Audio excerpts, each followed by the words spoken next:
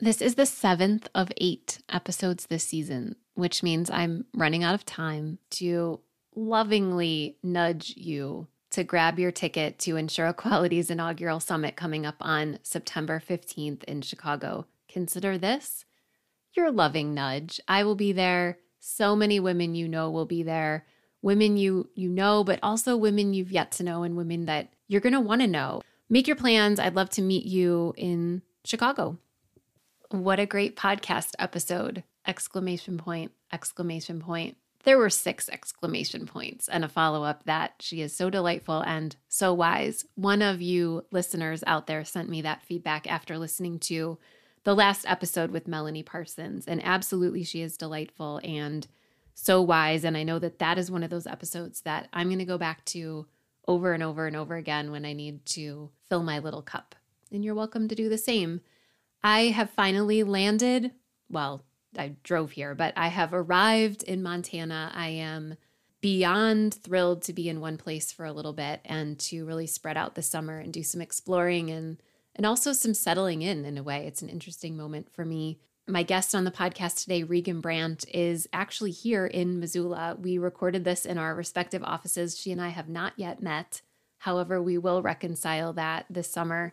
Reghan is a woman, if you don't know her already, she has started multiple businesses. For me, when I look at her resume, my little intimidation, I don't know, are those hairs on the back of my neck? No, but like that feeling like, oof, this woman has got it together. And the truth of the matter is that Reghan does, but she also has this beautiful blend of humanity and she's real and she's raw and she's down to earth. She's just a cool woman and you know you're in for a treat. You don't need me to remind you. So let's do it. I am your host, Meg McKean, and this is Bound and Determined.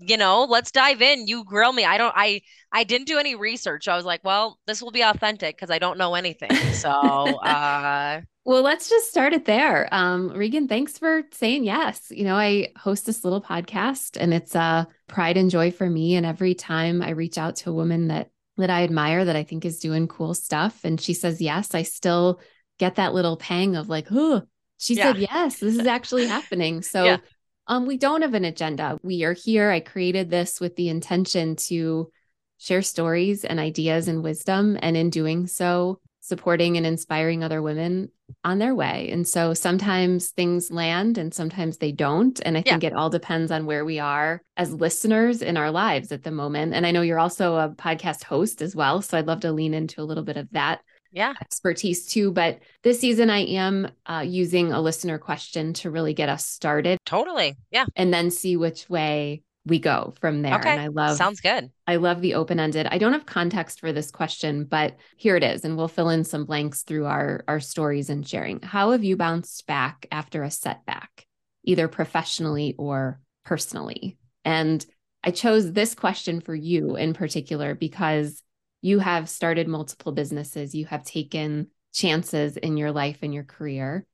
There's no way we do those things Yeah. without the old 2 steps forward, 1 step back. And so don't ever want to put you in a place where you're telling stories that you're not comfortable with. That's a ground Yeah. rule here on the podcast. But I do think there is beauty in the mess. And sometimes that's where the growth happens. And Yeah.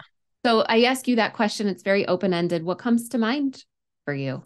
I don't know. It's funny. I don't want to sound like this is cheesy or altruistic. Like, I don't know if I've really had real setbacks, right? Mm, Because I think it's all a mindset of how you look at it.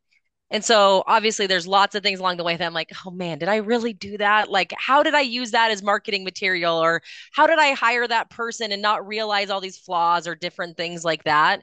But I have really tried to kind of blend it with a lens that like, I am now better for that. That other person or those other people I've made those mistakes with taught me something, and I need to kind of find that like diamond in the rough on it.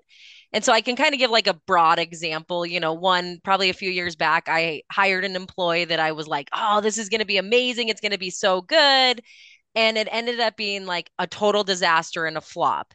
And I remember just candidly like talking to my husband about it, and he's like, I'm so mad at that person. Like, this is, and I didn't feel those things. I was literally like, hey, I went into it. I didn't do my homework that I should have done. I didn't do this. I didn't have clear objectives. I didn't have clear things like this. I learned a lot and I'm never going to make that mistake again. I think maybe early on in my career, I would have dwelled on it and been like really hard on myself. But I've kind of learned like if you do that, it gets you nowhere. To add a layer to that, have you always been that way? Like, have you, oh, you Oh, mentioned when no. you were earlier in your Oh career. no, early everything mattered so much, right? Like I remember, so I'm very fortunate. My uncle, Mike Mansfield, is a mentor of mine. He's on the board of two of the businesses that I currently run right now. And I can just really be authentic and honest with him on things like that hurt my ego, or, maybe people upset me and I would call him, my blood's boiling. And I will never forget one of the calls I was having with him. He said, maybe you need to think about it. Does your blood boil too easily? And I was like, huh, okay, all right. Maybe it does. Like, if I want to be in this world, there's going to be people that, don't take you seriously, try to knock you down. There's weird competitiveness. There's all these issues that are going to happen. But if I let that control my destiny, like, I'm going to get nowhere. It's like too much negative energy.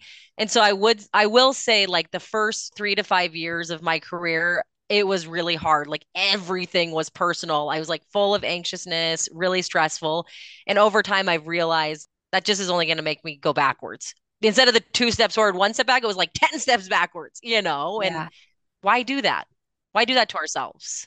Yeah. It's so easy, right? It's just so easy. Just don't think about it. Don't worry about the criticism. Don't worry about the naysayers. Don't, easier said than done though, Totally. right? And I will share, I was thinking about this too. What could I add or Yeah. contribute to this conversation? And it's actually something that I'm very much working through still today. In the early days in my business 5 years ago, I did a lot of things that were geared towards individuals and they needed to sign up or register for them. And so I would build this really cool program or have this really neat offering. And then I would send it out into the universe, i.e., social media, and it would go nowhere.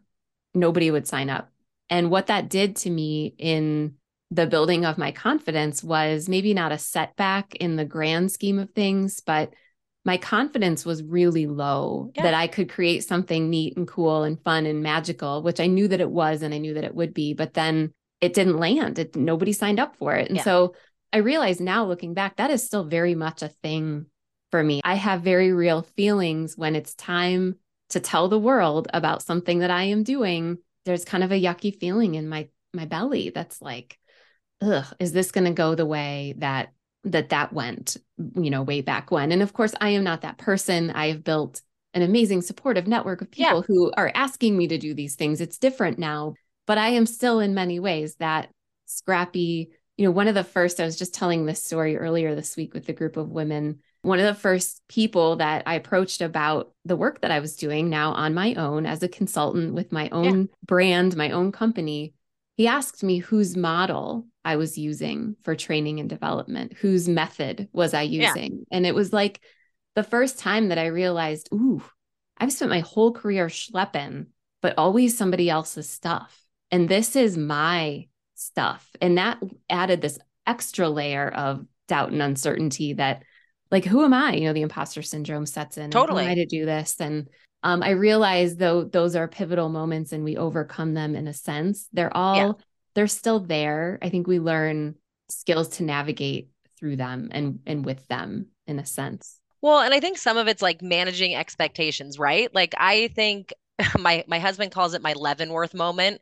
So I was really, this is a total tangent on the side thing, but I was in Seattle and I had always heard about Leavenworth at Christmas, like this Santa flies in, the town turns on the lights, and I'm like a huge Christmas, like redecorate the whole house, switch everything. So I was like, I really want to go to Leavenworth. And we get there and like they turn on the lights and it's like, oh, not that cool. And I was like crushed because in my head, I really thought, like, I'm actually meeting the real Santa Claus tonight. This is like how I had built it up. And I think in careers, like, and I've kind of seen this now firsthand. It's like you build up these people on a pedestal, like, wow, they run this division or they run that or it's this.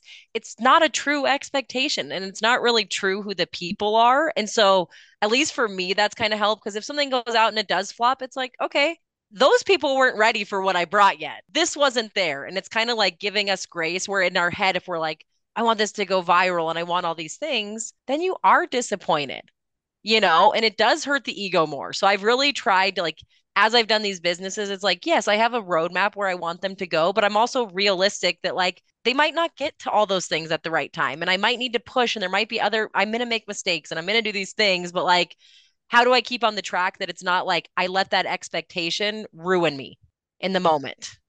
A former guest, Nikki Brandt, shared a LinkedIn post a while back about this notion that we let all of these external forces sort of influence us, but are they coming from people who we would actually want to trade places with? Yeah.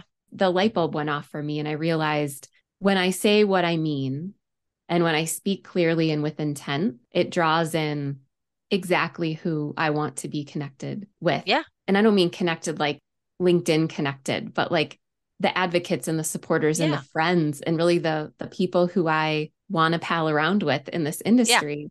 When I put on that coat that doesn't quite fit, and when I use a language that's out of alignment, it might bring in other people, but then it's only adding more of that friction. And I'm like, why do I do this to myself? I mean, Totally. it really is a wild, and this is entrepreneurship, at least in the beginning. I am building a one woman business Yeah. intentionally. You've built different businesses with other stakeholders and input and ideas and opinions. But it's amazing how, especially when you're just starting out, you have to own all of these decisions. You have to be the marketing and be the branding and be the Yeah. sales, and you're figuring so much of it out as you go. Let's talk about Lost Run Pro. This is not a sponsored episode. I have no stake in saying this, but I see a lot of technology solutions that come my way because of the nature of the work I do. I have a lot of contacts and connection and influence in the agent broker space. And Yeah. so people will approach me and say, "Hey, will you schlep my thing?" Yeah. And I'm like, I don't really know your thing. And if I don't understand and can't prove that your thing has value, then the answer to that is no. Lost Run Pro is different for me. The first time I saw the demo and heard about it, I'm like, oh yeah, this solves a very real Yeah. need in the industry. And this isn't fluff. I mean, it's super accessible, it's affordable, and makes that process of finding and assembling loss runs, which is so tedious for anybody working inside an agency, Yes. that it's like I said, it solves a real business problem. So more, please. But tell me, I'd love to know the origin story. Starting a business is something I have done. It's something a lot of women reach out and say, I've got this idea, I'm thinking about it. And we tend to have a lot of conversations about transition and how Yeah. do you kind of take that first next step. And so I'd just love to know a little bit more about how this came to be for you. Yeah, and I kind of have to go way back to explain it, but so in 2008, I was approached to start a premium finance company by a group of investors. And at the time, I was 24, I was a female, and I'd never been in the insurance space. And I was like, oh, yeah, I can totally do this. Like Googling, what is premium financing? Long story short, I was lucky enough that was a pretty successful venture. I actually still run that premium finance company, but we worked with about 15,000 retail agents, and it was all E&S market. And so my agents were always needing to get loss runs, and policies were being bound like contingent on getting loss runs or this. And so it would change the billing and it would have issues of cancellations. And so I started to kind of dive in like 2018, 2019 and talk with my top agents and be like, tell me about this like loss run thing. And they're like, yeah, we like ask the customer who then has to go ask their current agent. And I'm thinking, okay, hello, this is so awkward. It's like if you're married, but you're on Tinder just checking out what's out there still. Like so uncomfortable. How do you get this? And so it was kind of like, hey, I have this great network. I want to continue to add value to my agents. Could I be the one that solves this problem? And it was serendipitous at the same time. I'm in Missoula. I know we were recently talking about that. And Payne West is located here, and they were joining a group called Broker Tech Ventures, which is 14 of the top 100 agencies formed a VC group to kind of support broker technology. And me being kind of the ultimate sales business person, I was like, I could be in the room with 14 of the C suites from the top companies. Like, I'm going to that thing and I'm pitching my idea. And so at the time, it was just kind of an idea. I was like, I think this is a pain point. I think I could do technology, pitched it to them. We ended up getting selected into it. And that was kind of my nudge to go, okay, you've had this idea for a year and a half. You've kind of thought about it. Go over the cliff and figure it out now. And so then it was kind of just like, how do you eat an elephant? How did I start my other businesses? Okay, what tech stack am I going to use? Who am I going to do for the pieces? What kind of funding am I going to do? And I just kind of started working each day towards like getting it launched, on that side of it. So I know that was probably a way longer story than you were hoping, but that was kind of how I initially even came up with the idea, or really just feeling like I want to solve something that really is a pain point and fix it for these agents. And then can I continue to add more and more value to them? Mm-hmm. It's a long story, but long in time, maybe, but you covered a Yeah. lot, a lot in a short Yeah. amount of time. You talked about outside funding, which isn't the kind of business that I'm building is different, doesn't require that, but Yeah. does if you're thinking about building a tech Yeah. platform or a tech enabled business. And scale. Scale is something that I am asked often, what are you doing with this? Are you building it to sell it? I'm not. It's not, again, Yeah. it's not the business I'm building, but if it is, that introduces a whole new, you've got to focus on the present and the here and now, but you've also got outside interests and sort Yeah. of a bigger picture plan that you need to map out and follow. And did you, this is a self-serving question, but when you Yeah. started this, did you think about that? Or were you just thinking, this is a problem, I can solve it? Yeah, I would say two thoughts to that. And it was funny that you said you get a lot of people coming to you trying to schlep the product, right? So I've now been in this space. I've met a lot of the insure tech companies, whether it was through the cohort at all these events, and they're like brilliant people, brilliant tech people, a bazillion times smarter than I am. But they tell me what they're doing a lot of times, and I'm like, oh, okay, you're using like AI to scan brains to get an application through a fingerprint. Very cool. But like, do you know who you're selling to? And like, this is a legacy industry with a lot of regulatory issues, with a lot of compliance issues. A lot of these people make very good money. So to get them to switch the whole way they sell insurance is going to take time. It's going to happen, but it's going to be a slow evolution. And so, when I was starting this idea, it was kind of like my end goal is to become the conduit of all loss run data, right? Make sure it gets to the right hands, right people instantly. It's not necessarily just via requests and different things like that. But I wanted to meet brokers, carriers. Where are they at today? And so I was kind of like, how can I help slowly introduce it so that Tammy, Tony, all these guys feel comfortable. They adopt using it. It's a better way than they're currently doing it, and then continue to add incremental value. And so that's kind of how I approached it. I was like, it's very simple. It solves this real problem, but there's a lot more meat and I've had that from the beginning, like where I want to go and what I want it to do is pretty amazing if I can pull it off. But it's like steps along the way because I think you scare people and you probably see this, AI is amazing. Machine learning is amazing. Humans don't trust it quite yet. They still want the human in the loop. And so I'm like, I want to meet people where they're at now that it's like they can slowly adopt this and then help where we can help make, good synergy for the people.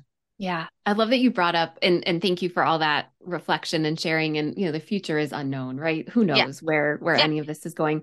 I've been thinking a lot, as I think a lot of us in the business have, about AI and about what Yeah. this is going to do in terms of the insurance industry. I think we're being naive if we don't remember any time we've been in a period of rapid change. Like we figure it out. I don't want to Yeah. diminish what's going on right now, but as someone who has built a business around the human experience in our business, something like AI is this very sort of out of the box concept for me. And I'm trying to figure out, what does my business look like in the context of AI? And Yeah. really where I've landed with this is, if there aren't humans that are demanding the AI doesn't have value, right? Like the AI is here to, it sounds so elementary, but the AI supports the human experience. And so Exactly. it will, in cases, replace us. And I think that's a legitimate concern Yeah. for those in certain positions. But at the end of the day, when I think about all of the things that I'm doing from a human experience standpoint and that you're doing from an efficiency standpoint,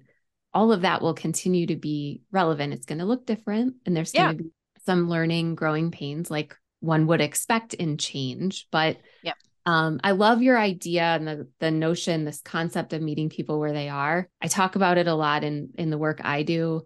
When I Yeah. mentioned building these things that didn't land, didn't sell early on in my business, that's what it was I had built the thing Yeah. that was going to revolutionize producer education. And I still have so much affection for it because I really think it was a beautiful solution. But when I started going out and telling people about it, they just kind of like folded their hands and sat back in their chair and said, I don't get it. And so I pivot. That is a set back in a certain way that this beautiful thing I've built that nobody wants to buy is obviously not going to sustain me. So I need to figure out another option. And I did. And I think you do if you're committed to the overarching goal, which is change. We can do this differently. We can see this industry through a different lens. So Totally. interesting to reflect a little bit. This episode will go out about around my 5-year business anniversary. And Oh, so nice. I'm feeling a lot of feelings about it, just very Yeah. reflective. And maybe that's a maybe let's go there. So, some of the work I do is speaking moderation, women's conferences. And I love the question about sort of advice giving, but I'm very Yeah. leery of women who are established, have reached a seeming level of success giving advice to younger women, because I think it falls flat. Yeah. Sometimes we forget about the millions of steps in between and the stub toes and the setbacks. So instead of advice you might give to a younger woman, what would you tell your younger self? Yeah. My biggest thing, and I tell this to everyone, it is like, and it was funny, you said something earlier, and I won't say it as correctly as you did, but it's finding mentors who are true mentors, right? But it's not necessarily like someone who you're like, oh, they're the CEO, they're the CFO. I want to be like them. It's finding people who you said, I think you've mentioned like the coat fits perfectly, right? And so look at people that maybe have their work-life balance that you like. Is this who you want to be like in 10 years? Not something that you think you should be, or like, oh, he's willing to take me under their wing. And so I feel like I was very fortunate. I found some really good mentors, and I'm kind of a stage 5 clinger. I laugh. I was like, okay, if you're willing to mentor me, like I am going to suck onto you. And I lay kind of boundaries too with them where I'm like, hey, can we have a check-in once a month for an hour? I want to be able to like tell you all these things and be my true self with you and have you give me criticism, advice, guidance along the way. And I think where a lot of young people, don't feel as comfortable is like being as aggressive on that, like of saying, like, I want to set up time with you on a consistent way. Like, will you be my mentor?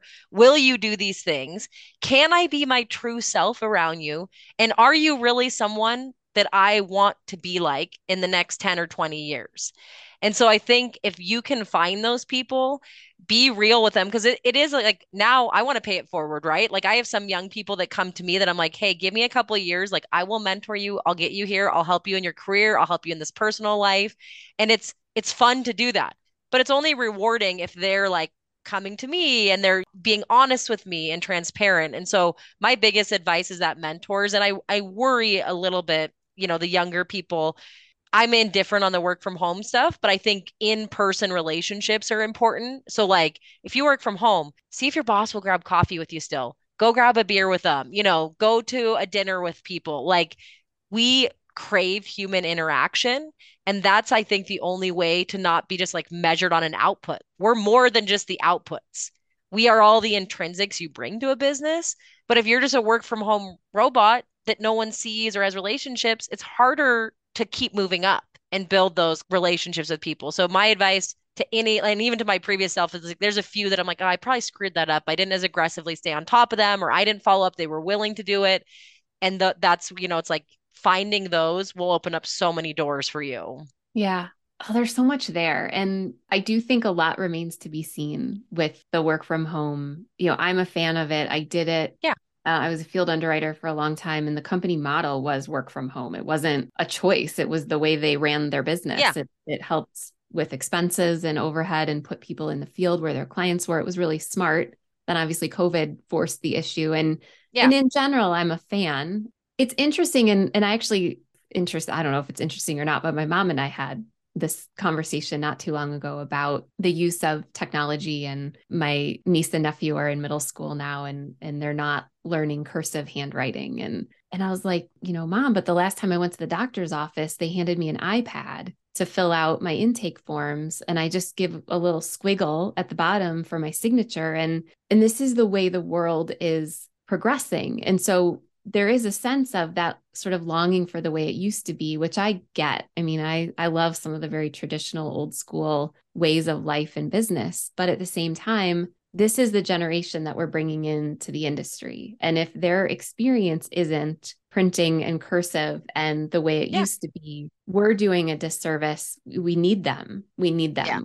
We're not in a position where we can be choosy at this point, because we haven't, as an industry, planned and built the bench strength. And I'm speaking in generalities. Of course, we Totally, have 100%. uncertainty. The talent crisis is a crisis because we knew that it was happening and we didn't Yeah. plan for it properly. So it's just interesting because I wonder in 20 years when I'm retired, hopefully, Yeah. what will networking look like? Will we have, it's conference season in our industry? Will we have these massive in-person networking events? Or are we doing that because it feeds the Gen Xer in us and the old millennial in us who crave in-person connection? If you never had it, will you miss it?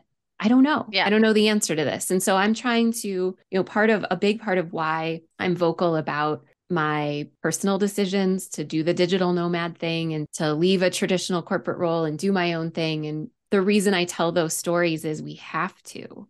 We have to show this next generation that your career may not look like 40 years indebted to one company with loyalty working one way. We have to meet them where they are, and that is adventure and flexibility. And Yeah.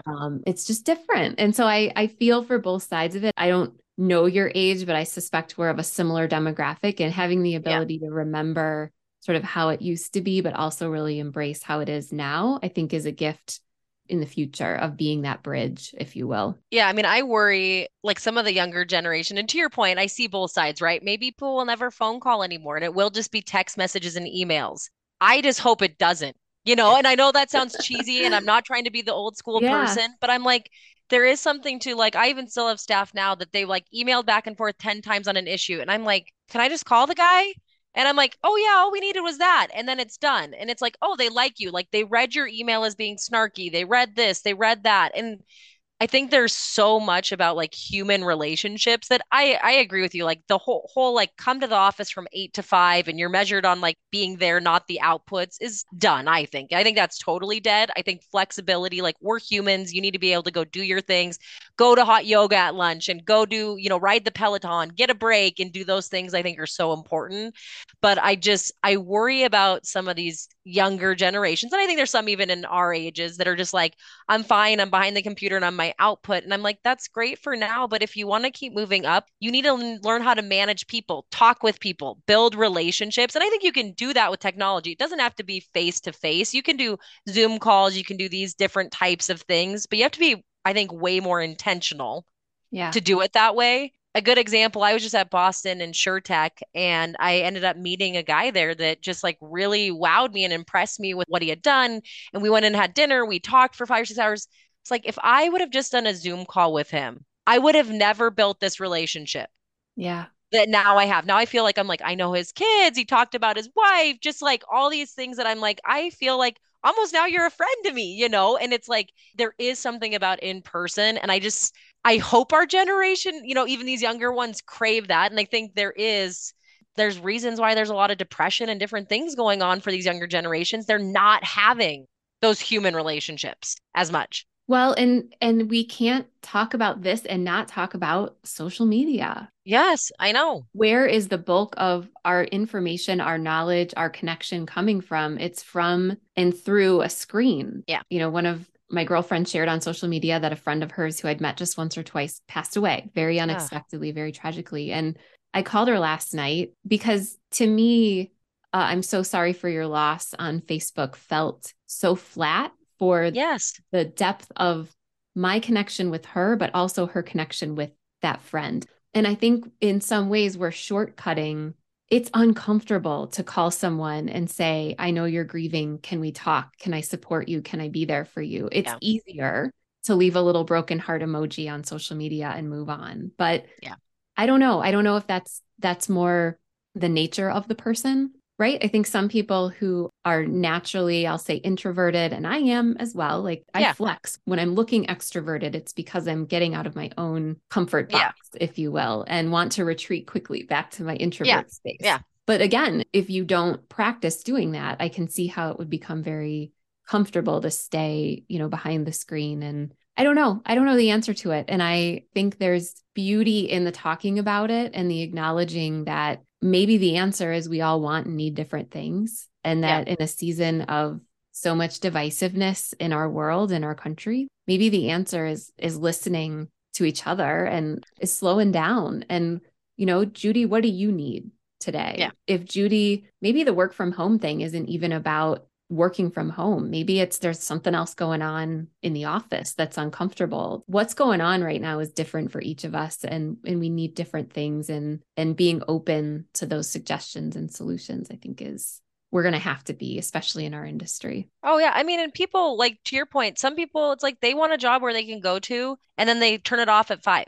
And that's perfect. We need those type of people. We need Yes. all blends of people and we need to meet like to your point, there's seasons when I had my young kids, I know I wasn't working as hard as I was. I physically couldn't. I was pulled in different directions, but I'm not, I mean, I'm going to kind of die on the soapbox, I think, but I still think it's like the personal connections. I'll give you a good example. And I was laughing about this. I had an intern who I just loved, and he's the greatest guy in the world. And I was like, I'm going to set you up with my nanny. Like, you guys should at least be friends and go like hang out. So I was like, I'll text you guys. Oh, we don't text, Regan. I'm like, oh, what do you guys do? We Snapchat. And I'm like, Yes. okay, I'll give you guys each your Snapchat handle. Okay, I'll connect you guys. Live in the same town, is here for 9 months. They sent probably 15,000 Snapchats. They never met. They never met. And I go, wait, what? Like, go hike the M. Go take her to dinner. Do you want to come to my house for a barbecue? Oh, no. We just snap. And I'm going, oh, Yeah. as a person who just craves, like, I need the relationships. And even if it's just one person, like, I feel like those friendships make me better at being a better mom. They make me better at being a better boss, at better on these things. And so it is, to your point, easy just to do the quick, like, oh, I'll respond to you, ha ha, funny snap, where it's a little more uncomfortable to go, I've never met you and we're going to go to dinner and have to talk to each other. I worry that some of that, even in our age too, it's so easy now to do those things that I'm like, if we can remember we're humans, and to your point, it's like a great reminder of like, but so and so might need to work from home right now because their kids having issues or they're having these things going on, like meeting people with grace, but like you gotta at least know the people. Like it's a relationship business. Yeah. And I think a lot of the industries are, and those are the only industries that excite me. Like I want to have relationships with people to make a difference. Yeah. How do you unravel? There's no way, and I won't speak for you, there's no way I could do what I'm doing now if I didn't have the relationships going into this. Yes. I Yeah. couldn't, if I had sort of put my head down for the first 15-ish years of my career and ignored everything that was going on around me and stayed in my safe cocoon, Hmm. I wouldn't, let's be honest, I probably wouldn't have wanted to. Like if I'm Yeah. being really, really Yeah. thinking this through, I wouldn't have been motivated and inspired and frustrated enough to say, I want to Yeah. tackle this thing on my own. And so I want to be fair.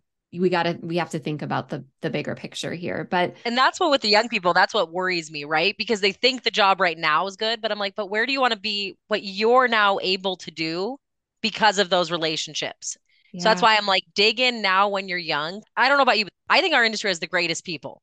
So nice, so kind. They are like genuinely, they've been grateful that they've been able to have the financial resources they do because this industry can be lucrative. They're mhm. willing to take young, aggressive, hungry, smart, motivated people and help them, take them anywhere. You just have to be open to it. Yeah, no, you're totally right. And I think about one of my best girlfriends was a colleague back in the day. I've slept on the couch in the spare room of an old agent of mine that I Yeah. used to call like on my travel. I mean, it's hard to separate the personal Meg from the business Meg because I've been the insurance Meg because it's been such a part of my DNA. We could talk about everything for hours and hours, and I hope Yeah. we get to catch up this summer in person Yeah. when I'm here. But I want to talk just a little bit about your podcast and tell me what that's about, what you're working on, and then we'll end with kind of where people can go to learn more about you and what you're. Yeah. Yeah. So I run one, it's called the Insurance Chatter. And what I kind of do is I try to find like C-suites, different levels of executives, whether it's like in reinsurance, insurance carriers, MGAs, brokerages, and talk to them like, how did they even get started in insurance? I love that. Right? Because I think everyone has a unique story, and it seems like most people kind of fall into it. They're not choosing it by choice. That's changing a little bit, but I love hearing how they got into it, how they see this industry evolving, and how we can get young people excited about it. Because I'm a competitive person, and it makes me really mad that all these young college kids are like, oh, I'm going to go into finance. And I'm like, what is like insurance the redheaded stepchild? Like, come on, we are cool. Like, this is amazing. And so wanting to share that like there's more to insurance than kind of gray stuffiness. There's a lot of innovation happening. There's a lot of really cool different opportunities where you can see insights into businesses. And so I kind of use that as a platform to try to help recruit, share knowledge about the industry and just show different avenues of it. I love that. And you're so right. We have this responsibility, this opportunity as those who are already here and sort of know the magic that can Yeah. happen in this business to tell. I think we just have to tell the stories in a different way.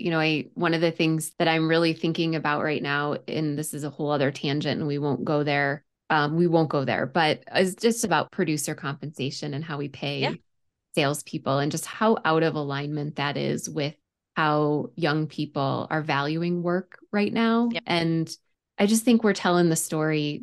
We've got such an opportunity to do it differently and think about the heart and soul of what insurance does as a vehicle, as a tool, as there's so much there. There's so much richness there, but we talk so much about the financial upside, which is there. Yeah. But I don't Yeah. think that that's what's motivating this generation. I think they want to see connection and impact, and they Yeah. want that flexibility. And we're not telling that story about what a career in sales can look like. I am certainly, Yeah. but like I am one person of the thousands that are in a position to do it. So anyway, super curious. Okay, so best place to find you. Probably LinkedIn. So obviously, I run the finance company is Columbia Pacific Finance, and then the Loss Run Pro is pretty easy, lossrunpro.com. So you can check us out there if that is something that they're interested in.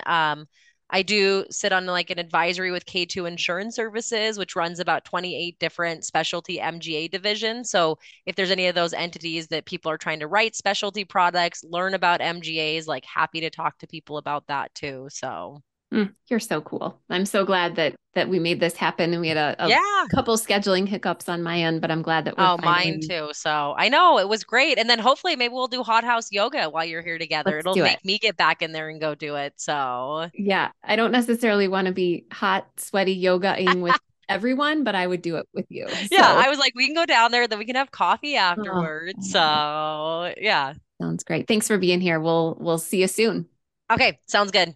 You've been listening to Bound and Determined, a podcast supporting the women in insurance, just like you and me. I'm the host of the podcast, Meg McKean. I also do the editing, and my friends over at Softer Sounds help with production support. This episode was recorded in the casita, aka fancy converted garage, that I am renting here in Missoula, Montana for the summer. And I'll still be here in Missoula, Montana when you listen to this episode today. I have all sorts of fun adventures planned, one of which is climbing the M, which you heard Reghan mention in our conversation. All Trails calls it a moderate hike. This Midwestern gal is learning she's maybe not as outdoorsy as these gals in Montana are. Anywho, stay tuned for more of my adventures. The best way, if you're curious and would like to keep up with my nomad adventures, as well as some other random musings from my life and business, subscribe to Taking the Risk. It's a monthly-ish newsletter that I curate and have a lot of fun with. You can subscribe at adjunctadvisors.com/newsletter. Thanks for listening all the way here to the end. Thanks for being in my life. Thank you for your support and your encouragement, your positive 5-star reviews, your financial contributions when you can make them, and just for cheering me on as you do. I am grateful. We'll see you next time.